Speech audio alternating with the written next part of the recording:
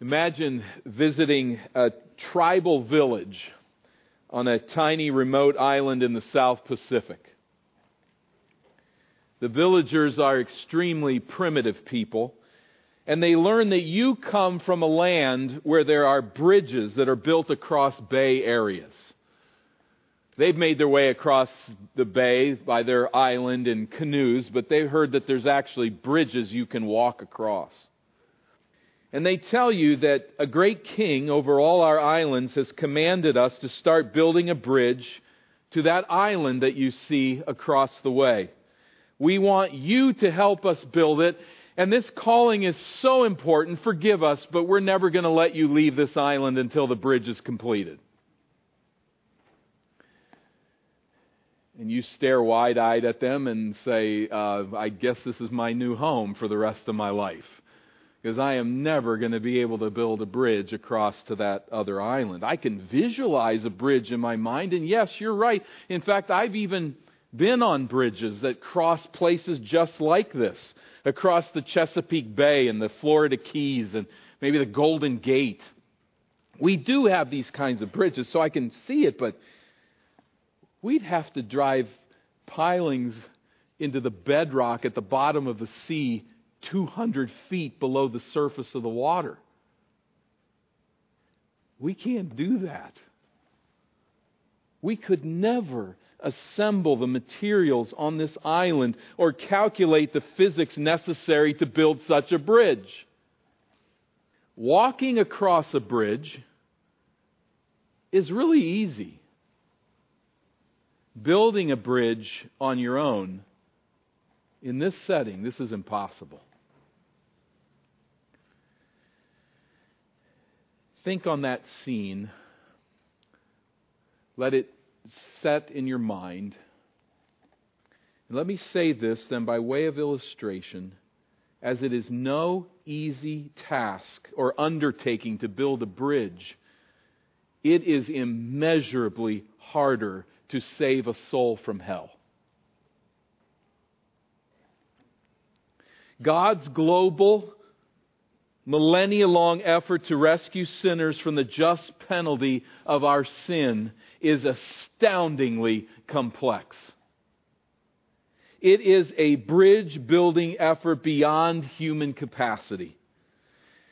Yet God built a bridge of salvation through the ages, a way of rescue that we could never orchestrate on our own. Think of it, when Adam and Eve rebelled against God in the garden, God confronted them. He counseled them. He clothed them. He introduced them to animal sacrifices to make atonement for their sins.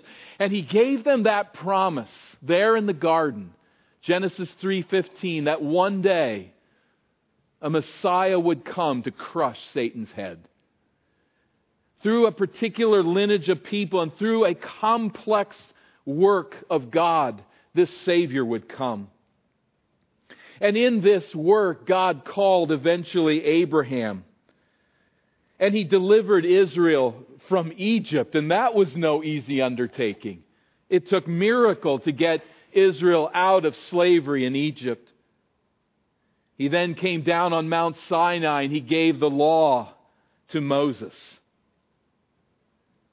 Israel was exiled according to the promise of God for her disobedience. And then Israel, in a new Exodus, was brought back into the land.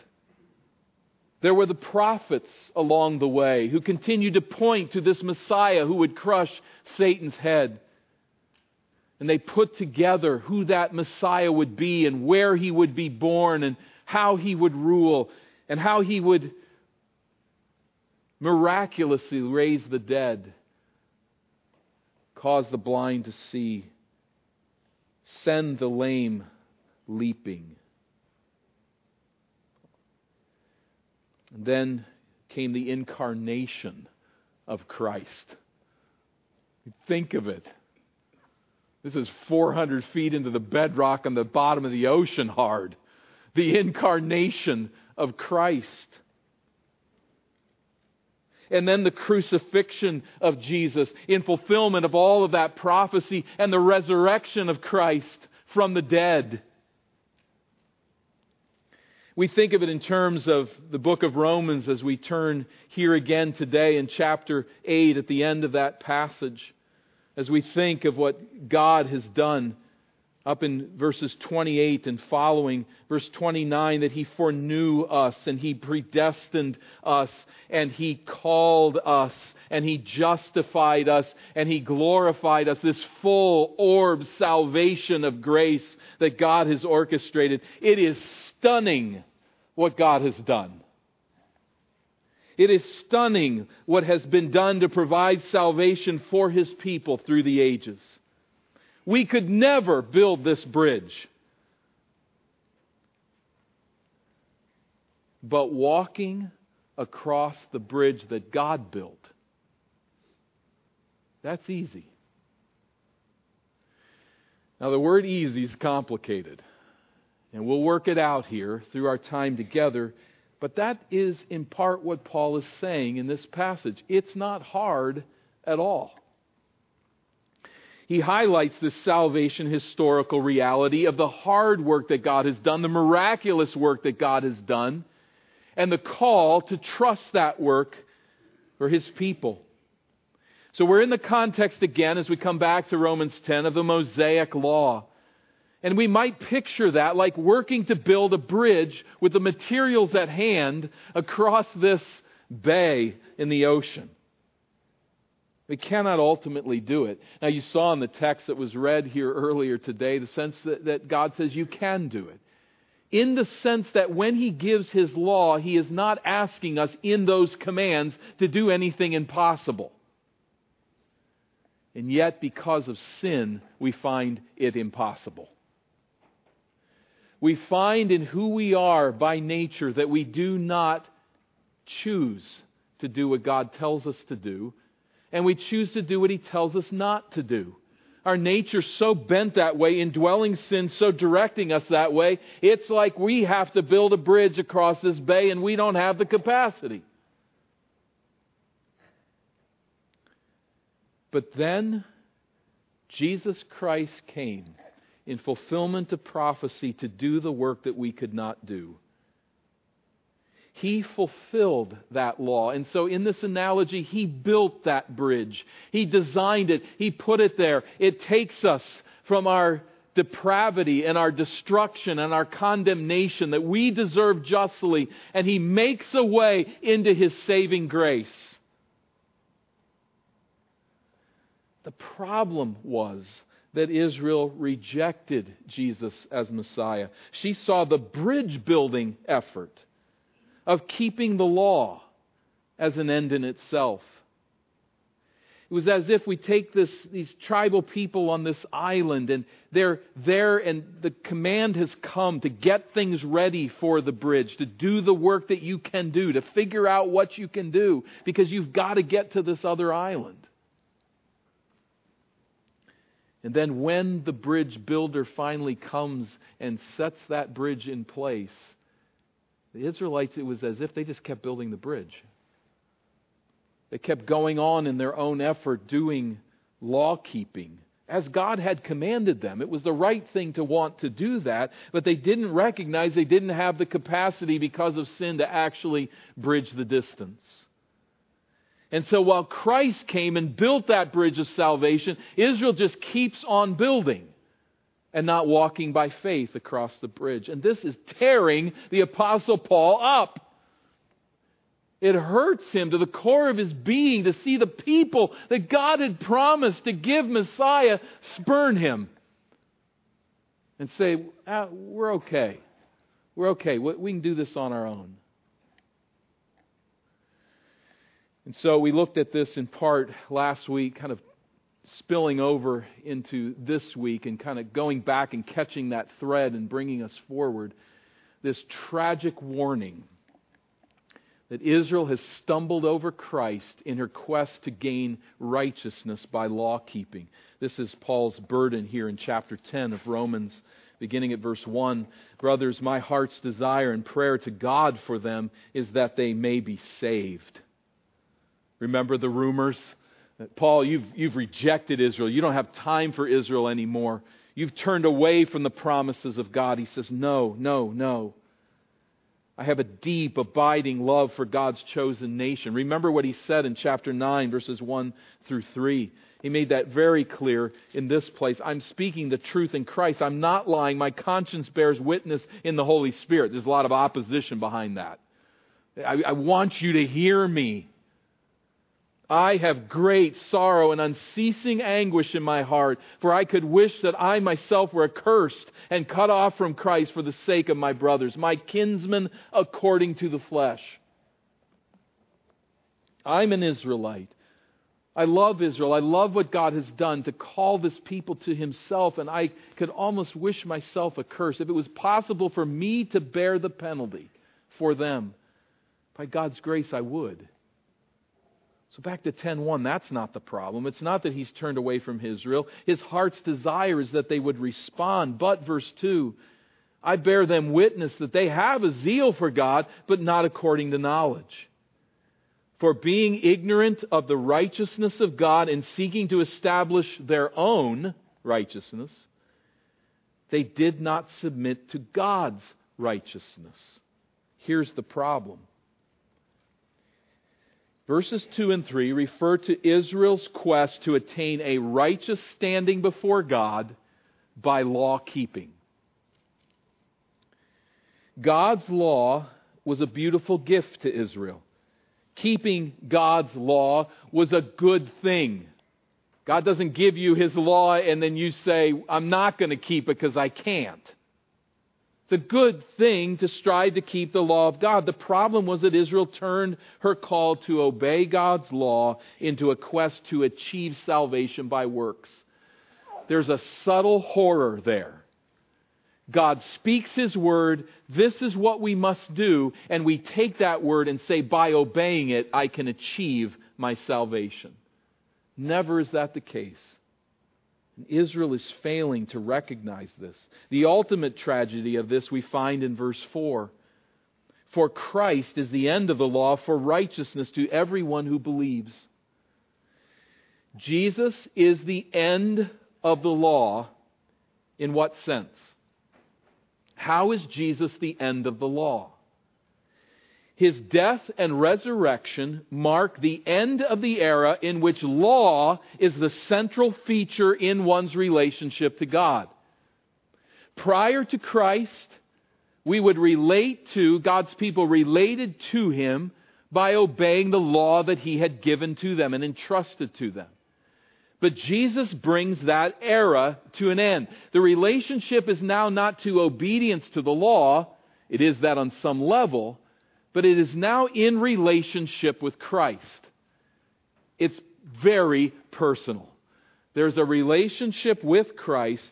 That is this new era. It's marked by this coming of Christ. Jesus also fulfilled the law in this sense. He was always the law's ultimate goal. He kept God's law perfectly, and He provided the salvation our failure to keep God's law required. So let's go back to our picture. It falls apart on a lot of levels, I realize, but it kind of helps us just picture it. This great king commands the islanders to work on a bridge. Obedience is absolutely paramount. They've got to do that. But the king knows that they're never going to actually get it done. They don't have the resources. They don't have the capacity. How on earth did they build a bridge across this span? But he has them set it up, begin the work, start to do it because they've got to get to the other side. And that's what they must do. Part of what he's doing with this is to test their loyalty. Part of what he's doing with this is to help them so appreciate what happens when the bridge builder comes. They say, we needed to make that span. We were called to make that span. Are we ever glad a bridge builder's come that knows how to do it? And that's Christ.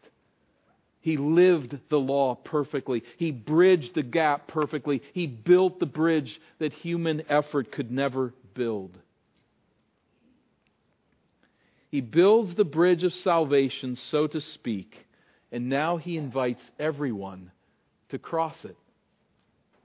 But Israel would not submit to Jesus. She would not cross that bridge and even begrudge those who came to the game late and walked across the bridge because it was there and they could.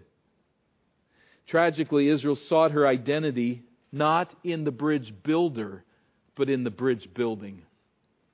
She sought her identity in what she could achieve, what she could do, how she could be obedient to God, not in what Christ had done. So ironically, hear this, ironically, Israel failed to achieve the righteousness she sought by law-keeping and failed to receive in Christ the righteousness she could have gained by faith. She failed to achieve the righteousness she sought by law-keeping and failed to receive in Christ the righteousness she could have gained by faith. In verses 5 through 13, then, Paul grounds his thesis in the Old Testament Scriptures. He highlights the reality that God's saving grace reaches all who trust in Christ alone. And in many respects, the Old Covenant, the Old Testament Scriptures, bore witness to this all along. He begins to dig into those texts and to draw out this point. We see then, secondly, that this singular hope that Jews and Gentiles may receive salvation by simple faith in the gospel. So there is a warning, there is tragedy in some sense with Israel's rejection of God, of Christ, the one who fulfilled the law-keeping. But there is now this hope, this wonderful hope, that both Jews and Gentiles may receive salvation by simple faith in the gospel. It's a pretty straightforward point, but it's so essential to all that Paul is saying in this book. Notice verse 5, where we find, first of all, in verses 5 through 10, two contrasting ways of righteousness. Verse 5, for Moses writes about the righteousness that is based on the law, that the person who does the commandments shall live by them. There we have the righteousness based on law, very simply. Paul supports his thesis with a reference here to Leviticus 18 and verse 5, where God calls Israel to obey His law. If she obeys, God will protect her and provide her every need. Obedience to God is the way of life for Israel. There will be life in this. His word is light, His word is life. In a dark world, it shines the light.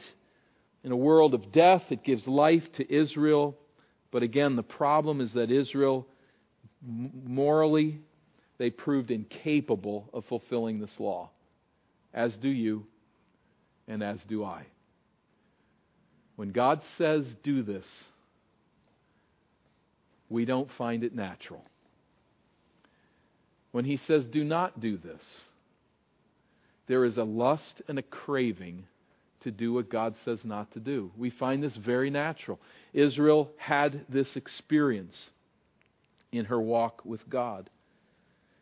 So back to our story, by the command of God, Israel had to build the bridge, had to keep the law, but she always failed due to indwelling sin, due to moral incapacity. But by way of contrast, Paul picks up then the righteousness that's based on faith. Notice this in verses 6 through 10. There's a contrast with verse 5. Here in verse 5, Israel under the law, the righteousness that's based on the law. By the way, I got to just jump off the wagon here just for a minute and say, hold on, that's not saying that they could achieve righteousness by the law. But it's to say that that's what righteousness was. That's how you gained a right standing with God. It included animal sacrifice.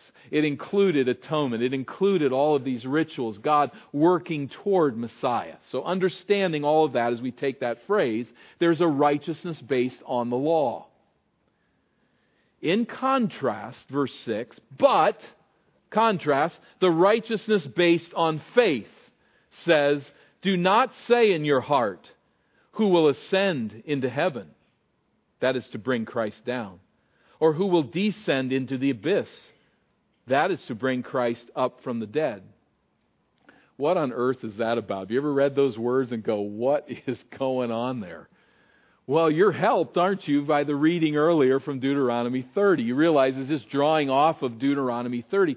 But do you notice here, at least in the ESV translation, do you notice the parentheses? I think they're very helpful. Because what he's doing is quoting Deuteronomy 30, but he's applying it now under the new covenant to Christ. So back there in Deuteronomy 30, God exhorts Israel, you do not need to reach into heaven or sail the wide seas to discover what you are supposed to do. My law is on your lips. My law is in your heart. It's right there, as plain as day. So now, jumping forward in salvation history, Paul applies this passage to our age following the death and the resurrection, the ascension and the reign of Jesus Christ. And what does he say? In a sense, you don't need to build the bridge. You need to walk across it. You don't need to figure out how to drive pilings 200 feet below the surface of the ocean. You need to walk across the bridge.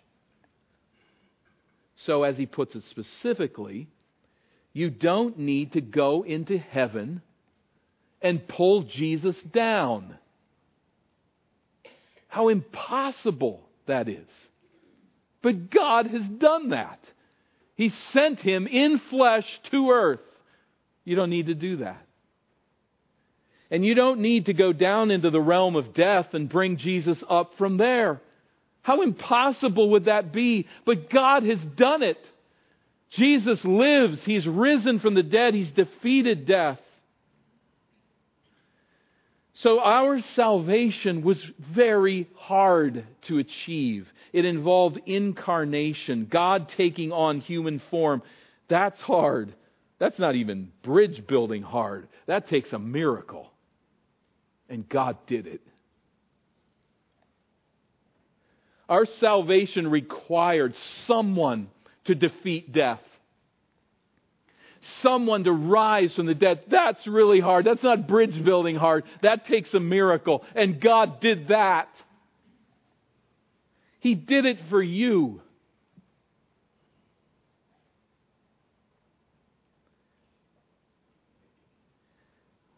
What do you need to do? You need to believe it. You need to trust it. Verse 8. What does it say? Not pull Christ down from heaven in the incarnation. Not pull Him out of the grave in resurrection. That's been done. But what does it say? The word is near you. Verse 8.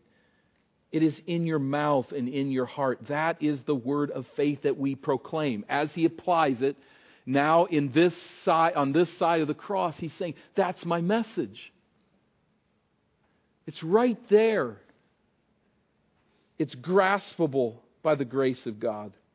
The word of faith that we proclaim, a righteous standing with God based on His gracious gift of the salvation which Christ earned for His people.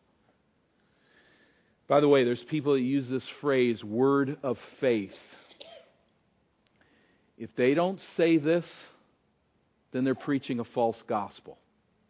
There's people that use that phrase, word of faith, that preach a false gospel. Don't follow them. What the word of faith means is not the power of my words to create reality or something along those lines. What the word of faith is the message Paul preached. That's what he means here. And don't follow anybody that misuses that phrase. What he's talking about is the righteous standing that we can have with God based on His gracious gift in Christ, who has earned our salvation by His death. For those who believe, this message of salvation is near you. It is in your mouth. It is in your heart. What does Paul mean? Near in what way? In my mouth and heart in what sense? Verse 9. Because if you confess with your mouth that Jesus is Lord and believe in your heart that God raised Him from the dead, you will be saved. For with the heart one believes and is justified, and with the mouth one confesses and is saved. See the word, verse 9, because. This word of faith that I proclaim, here it is.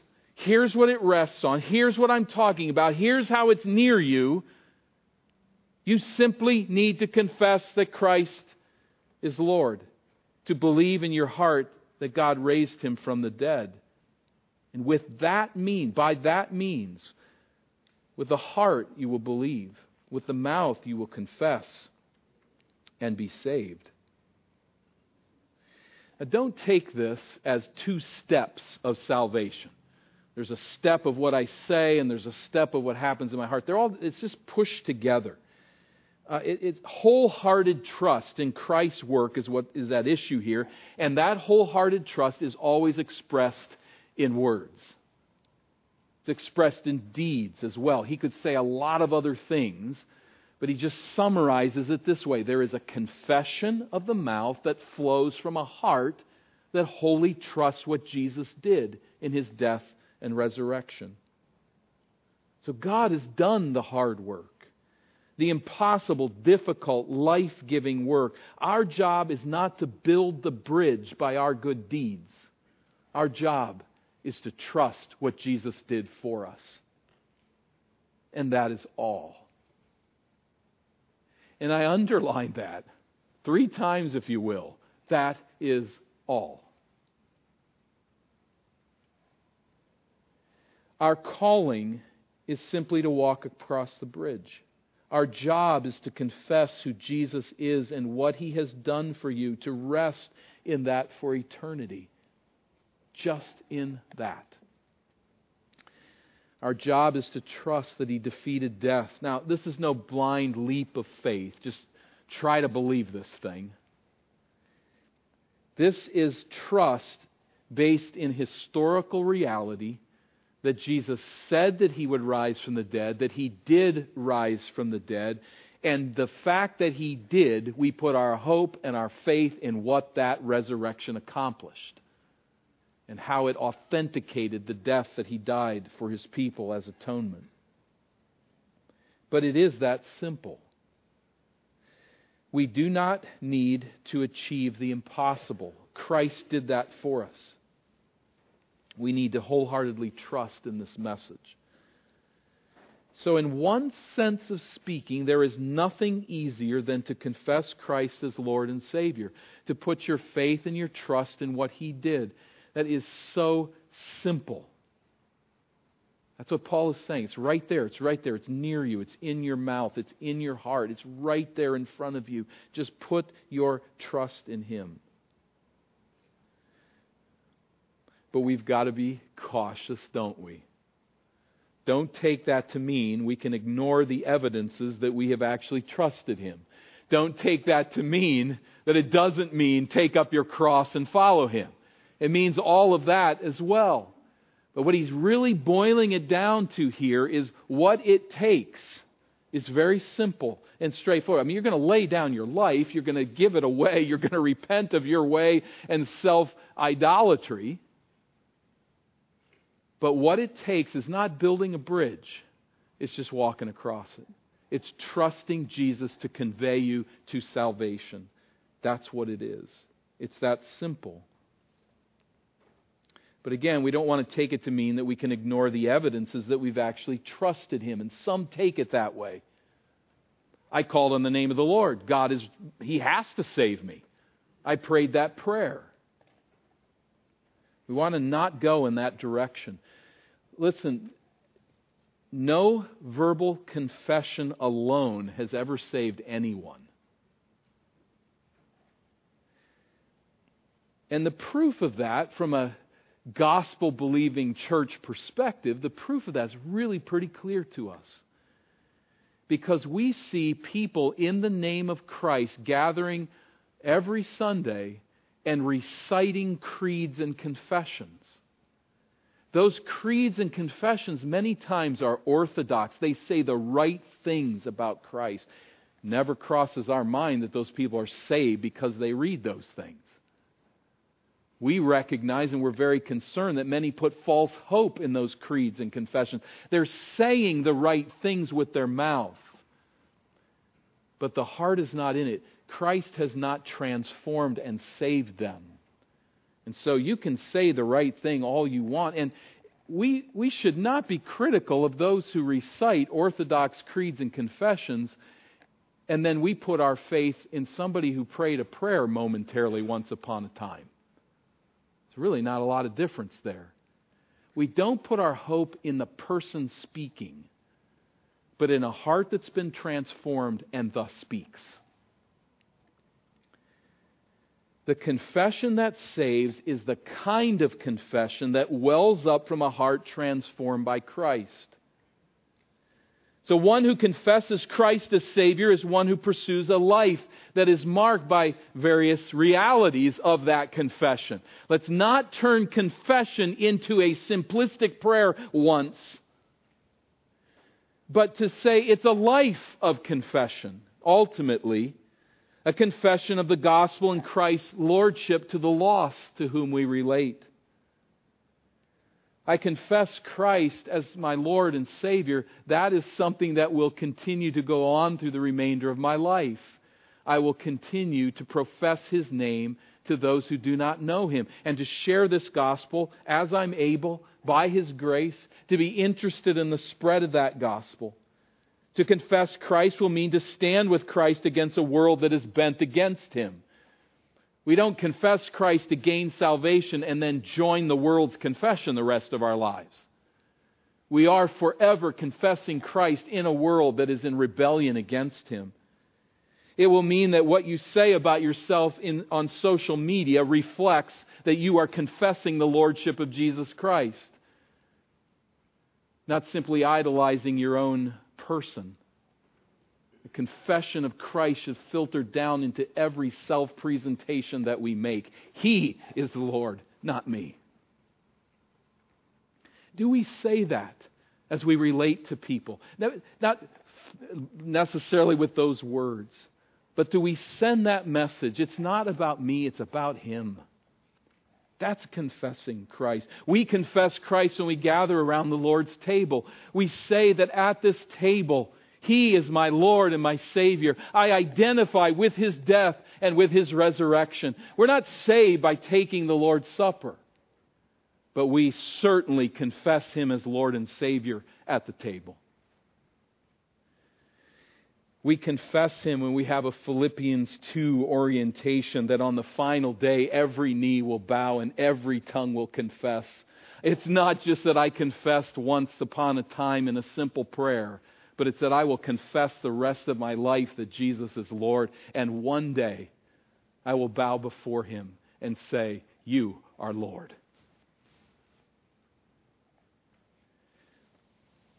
In verses 11 to 13, then, Paul argues from the Old Testament that simple faith in God for salvation is consistent with God's plan, a plan that unites Jews and Gentiles. So the two contrasting ways of righteousness, verses 5 through 10, we come now to the one singular message of hope for all, which is Paul's gospel. Verse 11, "For the Scripture says, everyone who believes in Him will not be put to shame." Quoting Isaiah 28 to the effect that trusting God leads to honor, not to shame. But Paul lays stress here really on the everyone of it. Everyone who believes. Verse 12, "For there is no distinction between Jew and Greek, for the same Lord is Lord of all, bestowing His riches on all who call on Him."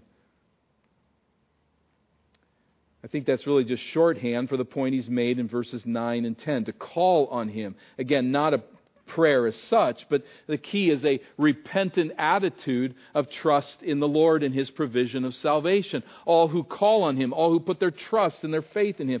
I think it also certainly, you can't help but link this to chapter 8, 28 through 30. He calls us unto salvation. That's the sovereign work of God as we seep in Romans chapter 9 and the middle section there of Romans chapter 8. We think of the sovereign work of God to choose His people, to draw them to that light. Here's the other side of that. And that is that you call on Him. He calls on you in a sovereign way. No one will ever trust God in their own effort. He must work. He must open our eyes. We belong to Him. It is His sovereign choice ultimately, but we do call on Him. Really. Raise our voice in confession and call on the name of the Lord. And there's no distinction, verse 12 again. No distinction between Jew and Greek, for the same Lord is Lord of all, bestowing His riches on all who call upon Him. For everyone who calls on the name of the Lord will be saved. We see there again the emphasis on everyone. Verse 11, the Scripture says everyone. Verse 13, for everyone who calls on the name of the Lord will be saved. So God bestows His riches on all who walk across the bridge, so to speak. There's an individual application here for every one of us as we respond to the gospel, but certainly contextually, the emphasis falls on Jews and Gentiles. Everyone, that means Gentiles as well. And that's the explanation for our gathering here today. In light of the promises of God, in light of the work that God has done through the ages to choose Abraham's people, to work out Messiah's lineage through Abraham to bless the nations, you might wonder what we're doing here. But this is the explanation. That bridge has been built, and it's been built for all. So back to our illustration, the king knew the islanders on the island, and the bridge is for them. That's in a sense Israel. But once the bridge is built, anybody can walk on it. And that's the beauty of grace. And that's the beauty of us being here. We didn't seek the king. We didn't hear the command. Just speaking, we being Gentiles in general through the ages. We didn't know the king. We didn't hear the command. We weren't seeking to get across the bay. We didn't think we needed to. But once that bridge was built, there was an irresistible beauty to it and an invitation from Jesus to take it. And here we are. We've responded in that simple faith. Christ did the miraculous. He did what is impossible for us to do. He accomplished our redemption. He provides it by grace. And we just trust it.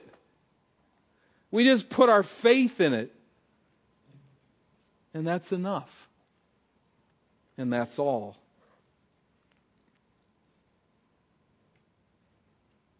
It's pure grace. But the bridge works for all who will take it.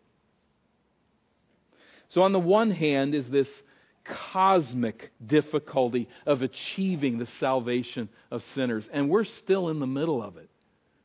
God's not done working out this plan, is He? He isn't finished yet.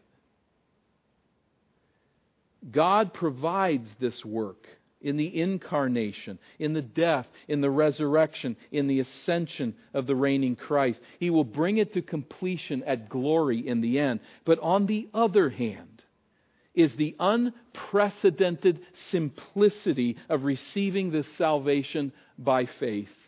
It's that hard. It's that easy. All at once. And it's that stunning.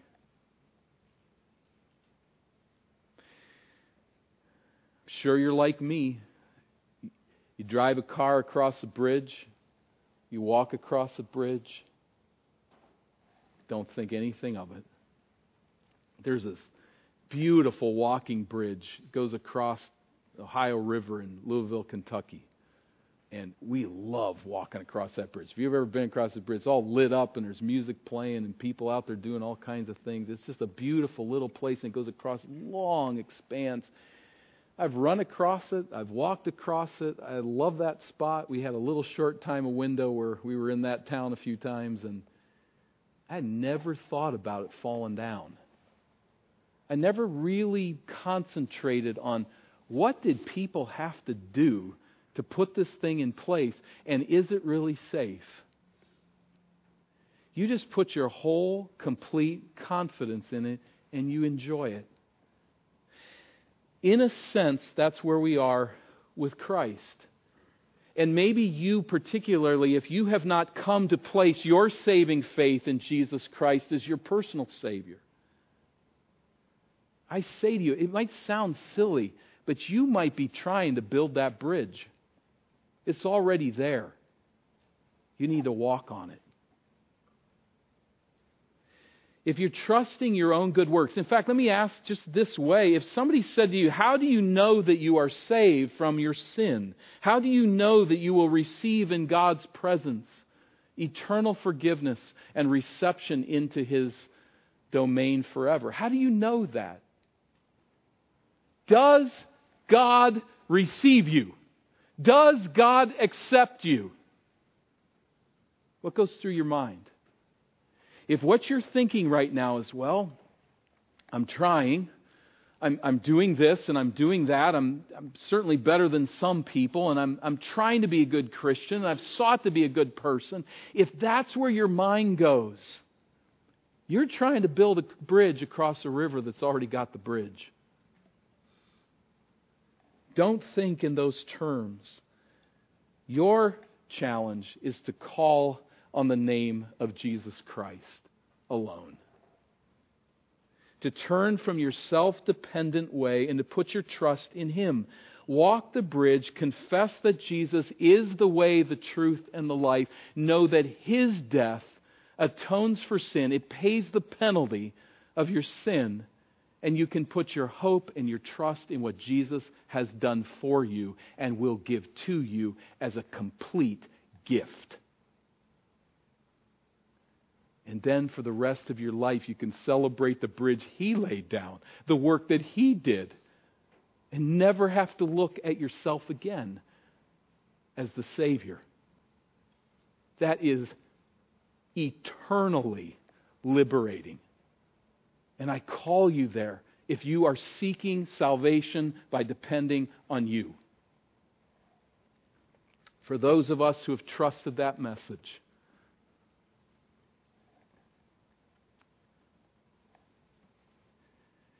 Christian brothers and sisters, is not that bridge solid?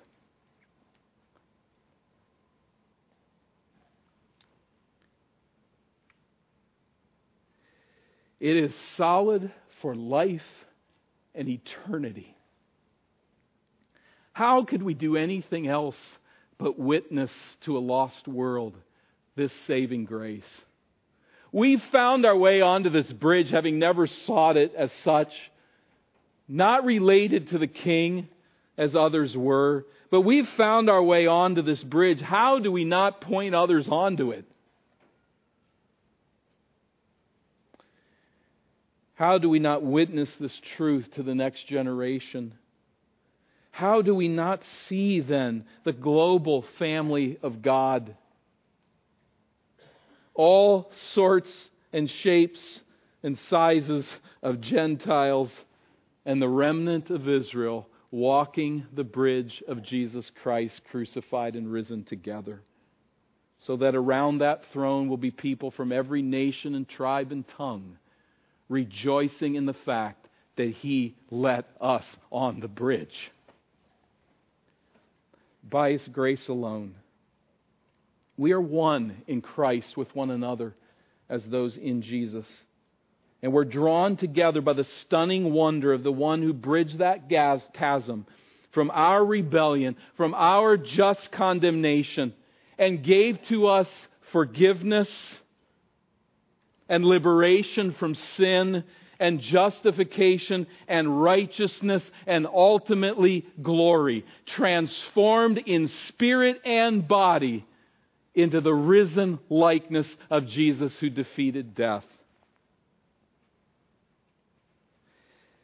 It's not a story we could even imagine to write out, but it's a story too good not to be true. A story of Christ's redeeming grace. So let's rejoice as we leave this place that we have a salvation that is by simple trust in what Christ has done for us. We, once not a people, we alienated from God, have been brought near, redeemed, the children of God by grace alone. May our hearts surge with joy.